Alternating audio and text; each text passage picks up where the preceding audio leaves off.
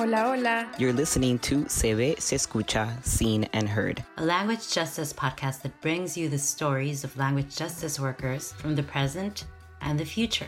Se Ve, Se Escucha is a project of the Center for Participatory Change. Language Justice and Beyond was a labor of love. It was 1 year in the making. It was a place to really hold each other spiritually as language justice workers, to plant our feet on our histories and those who have come before us, to look into the current moment of where we're at, and to dream big, like even beyond our own imaginations when it comes to language justice.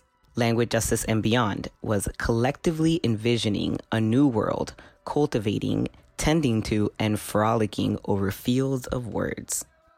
Language Justice and Beyond, to me, was a beautiful exercise in practice. As a language justice practitioner, I often struggle to concisely define its terminology. I get stuck in it's more than just language access and end up saying something along the lines of es como un abrazo or a care-full, carefully curated and welcoming space. I feel that language justice and beyond embodied precisely that. Language Justice and Beyond was a commitment to myself, my loved ones, and peers in this work. It was collaboration, patience, growth, learning, and a thank you. I'm Ada Volkmer, and you just heard the voices of Catalina Nieto, Pau Lebron, Alejandra Esparza Choncuy, and Loreto Paz Ansaldo, who, along with Patri Gonzalez Ramirez and myself, helped to organize Language Justice and Beyond, a visionary coming together of language justice workers. LJ and Beyond was a virtual 3-day gathering that was part of the 2020 Allied Media Conference. Interpreters, translators, poets, nerds, artists, we all came together over Zoom to talk about our language justice history, where we see the LJ movement at right now, and where we want to be in the future. So, in this episode, you are going to hear folks share their vision for the future of language justice, the beyond part of LJ and Beyond. You're going to hear people imagining what language justice looks like in 2035. People are going into this kind of like visioning space, which honestly can be a little tricky in these times. So I think that makes it that much more special and that much more powerful. So grab your cafecito, grab your tecito, grab your wine. If you're able to, step outside, grab a view by the window, whatever you need to get ready to travel 15 years in the future with us. You are going to be hearing from Gloria Delgadillo in Dallas, Maria Angelica Ramirez in Miami, Lil Omarin in Portland/Oakland, Adriana Perici desde Kingston, New York, Lila Arnaud in New Orleans, Naira Pacheco Guzman in Los Angeles, Bruje Fuego, Sin Fronteras, all over the world, Mayra from Chicago, and Noemi Sapphire Paz in Providence. Enjoy. I know now that as an LJ elder,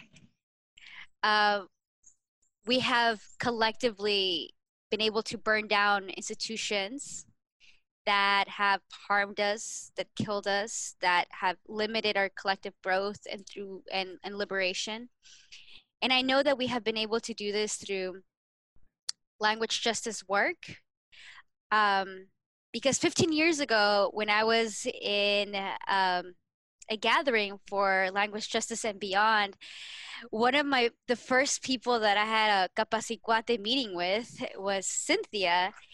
And they mentioned that the justice of any kind can't really be achieved without language justice, because we need solidarity to do that. And so I'm glad that we have been able to uplift this work and been able to really burn these things down, because honestly, I love the idea of burning things down. because I think that the ashes can be compost to regenerate our land and our space. We see that this light, this fire burning, is a fire that was left from our mentors that we will then leave for future generations of language justice workers and justice workers to be passed on to others in a way that's responsible, in a way that ignites passion, in a way that ignites inspiration. My wildest dreams is to really see it through, to really see the dismantling and the burning down of these institutions. And I don't just mean like abolishing the police or abolishing ICE. I mean like abolishing la Real Academia Española that limits our evolution of language and our growth. This idea that we have to speak a certain kind of way to be validated and to be heard and to be seen. So I'm glad that I'm here with y'all, and I'm glad that we are leaving the fire ignited for our future generations to continue this work. Language Justice Elder Maria Angelica. Oh, sale y vale. So, I chose, how did we get here? What paths did we take? We took the path of pure honesty. We had the hard conversations that needed to be had with one another and carried these out with compassion and love. We listened to one another and acknowledged that we deserved to be listened to. We didn't sell ourselves or each other short. We held our vision with clarity, and when we started to lose our way, we sat in a circle and reminded ourselves and each other of why we're here and how we need to continue walking righteously. We took gentle steps, conscious steps, honest steps, trusting steps, guided by our collective compass into the beyond, and honoring ourselves in every step of the way, knowing that we deserve to be listened to, that we're worthy, that our ideas matter, and just holding space for one another to build upon honesty and with fearlessness, and knowing that we got each other, you know? That's it. Gracias, Language Justice Elder Maria Angelica. Gracias, Language Justice Elder Maria Angelica. Sí. These are really beautiful stories and reflections. I can go next. Really, the energy that manifested for me was grief and how important it is in any and every movement, whether it's future and it's past and it's present, the children and the ancestors and the people living on in this life at the moment. So I wrote this reflection, and it's kind of just like, between poetry and prose. We never have to leave grieving. All our siblings who lost their minds, their bodies, abolishing violence, capitalism, white supremacy, we never have to leave the homes where our tongues were born. At my front door, I'm sitting with the genderless, warless Yemen. I visit my friends in other lands to remember and to grieve. How we were drowned in oceans of abundance once we knew how to carve past the rock of trauma. How our sibling ancestors never lost their soul. Siblinghood is no longer a struggle, and connection is no longer the words. We are beyond language. Letter is only a sound with a concept. Our tongues and our souls are deep in joy, in abundance. That letter is only a sound in which we dream, we love, and we heal. Mm. And I think I went a little bit past 2035. I think at this point we're like 2100, which hopefully I'm wrong. But also I envision maybe having a 10-year-old child with my partner by that time. And I already have some gray hair, so probably like gonna have the rest of my hair being gray. Yeah, thank you for sharing and listening. Las estrellas en el cielo, toditas tienen su nombre.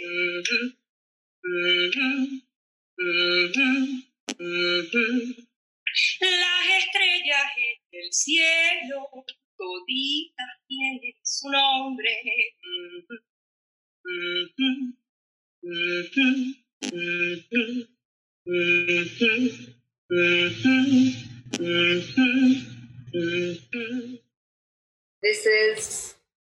Language Justice Elder Adriana Perichi Dominguez. And I start with an ancestral Venezuelan labor song, Del Campo, a rural song, because it still rings today.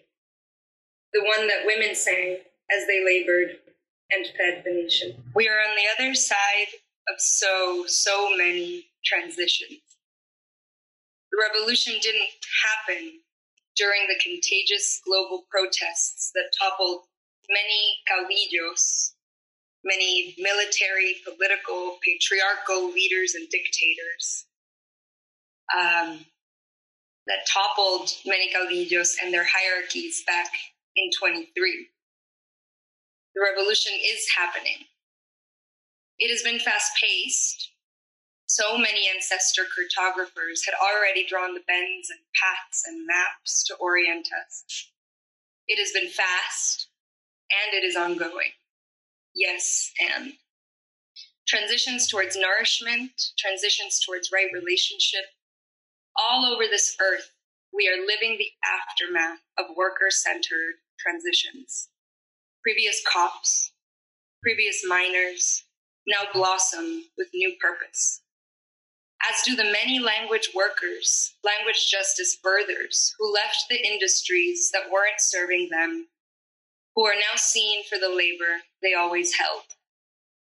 Because labor is different now, and work means something else, and it is difficult to explain to our grandchildren what extractive, what transactional, what hunger means. Oh, thank you. Thank all of you. Yearning, stretching, nearing, tukutum, spirit crying, tukutum, spirit singing, tukutum, grumbling, sifting. Aquí viene la lluvia. Tukutum, tukutum, tukutum. And I think one of the things that I've been feeling a lot of lately is this coming into awareness of different frequencies and senses and reverberations, and leaning into that, just that knowing. Feels like an old languages, I guess, that I'm refamiliarizing myself with. And so I find myself tapping into just senses that I'm able to access in nature. Yeah. So I'm not sure if this is how this needs to or could go, but that's sort of what came up for me today. And my hope is that I will continue in my growth and in others' growth to encourage that, encourage the searching of our spirit. En un futuro muy cercano, imagino a nuestra gente que sigue hablando con sazón. Nunca nos mordemos la lengua, sino que ella desliza como serpiente y con ella reparte las lenguas originarias que nos ayudan a ser con el aire, fuego, agua y la tierra. Los jóvenes queer, migrantes, negres, trans y con discapacidades retoman su magia y lo hacen con ayuda de nuestras historias compartidas alrededor de fuegos apapachadores. Los señores del barrio que una vez fueron chismosos, ahora nos vuelven a hablar con cariño y comparten sabiduría ancestral. El otro lado ya no existe, las paredes y muros solo existen para grafitear, pero siempre con ventanas, puertas y puentes a la misma tierra. Hablamos en dimensiones.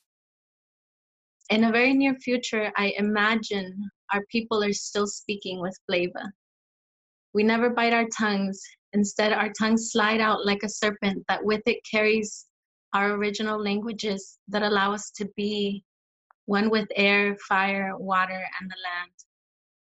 Queer, migrants, Black, trans youth, and youth with disabilities reclaim their magic, and they do it with the help of stories told around warm, caring fires.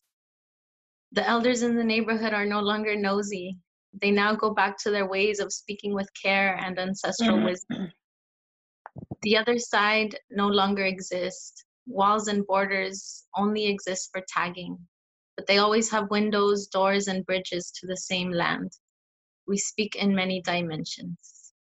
One of my hopes is to be able to go back to working with youth through language work, whether it be like guiding people through, you know, professional opportunities in language work as a way to affirm their skills and not, you know, send the message that they have to leave their native tongues or their Spanish or etc., you know, to learn English. So that's really what this was in mind. I want to say how I want to be able to, in 2035, be able to say that we have more, that the way we got to 2035 and now we have this in 2035 is that folks who have been incarcerated and Black, trans youth, immigrant folks are able to do this work because we've been, you know, we've taken the time to actually share that they can remember to do this, and that we decolonize the concept that you have to go to school to learn this, but that it's in our heart and it's just about continuing to sharpen our tongues and the work with it, and the commitment with it and relationship of why we do it. And so and then also to simultaneously be working with our communities, and that we've done this work so that folks are not afraid for their voices to be heard, specifically when they're trans, and the violence that comes with that as for being interpreters. And I know like I'm doing a lot of that work specifically because there's folks that want to do this work and face a lot of that violence for being trans. And when someone hears them interpret the reactions that they're getting, it's really hard. And so for me, you know, in 2035, I want us to be able to be where folks can do this work in a safe way. And I think that's so beautiful what you're saying, Bruje, because language justice is this kind of realm of like, yes, it is still justice, right? And we're talking about equity. And at the same time, our interpreters, translators, we experience justice through another lens, right? And we are understanding it through another lens. And we have more courage and we become more courageous because of how intense that kind of realm and that kind of work is. For me, for example, it's been healing for me doing the language justice work because it has given me more courage. I've been more cabrona lately, you know, more like on top of my shit. And so, yeah, it's beautiful. And then just like seeing everything that's happening in the world at the moment with like Black Lives Matter uprising and seeing how we're no longer fucking afraid and we're ready to like organize in a militant way, in a militant manner, with a militant attitude. And that's giving everybody courage and it's motivating everybody. And just like everything that's happening right now is just so connected in a beautiful way and in a powerful way. And yeah. The revolution will not be an app. Interpreting innovation, queering over time, youth voice impact, not fighting over crime. Redesigning building blocks, continue the movement. Language justice, not just words, beyond that, we do it. Exchanging with cultures, our paths improving. We choose courage, love set in stone, we grooving. No fooling, future belongs to who believe. Beauty of our dreams, we are breaking what seems. Programming's rope the provoked, no damnings of immigrants abused trope. Accessible to each other, we vibe through hope, so let it be. Fluent and free, move up, move up, we hear and see. So let it be fluent and free. Move up, we feel to conceive. Move up, so fluent and free. In these clouds are a couple dreams. One is deaf, hard of hearing, deaf, blind people have full human needs and that are met without question. I dream that by 2035, there's ample interpreters at request and at need, and deaf and hard of hearing people are focused on being thriving in their wants, not their needs. And then we are also centering Black Lives Matter, deaf and hard of hearing folks, and their voices, their stories, their accomplishments in the movement to abolish police abuse. So, here, that's our future. Thank you.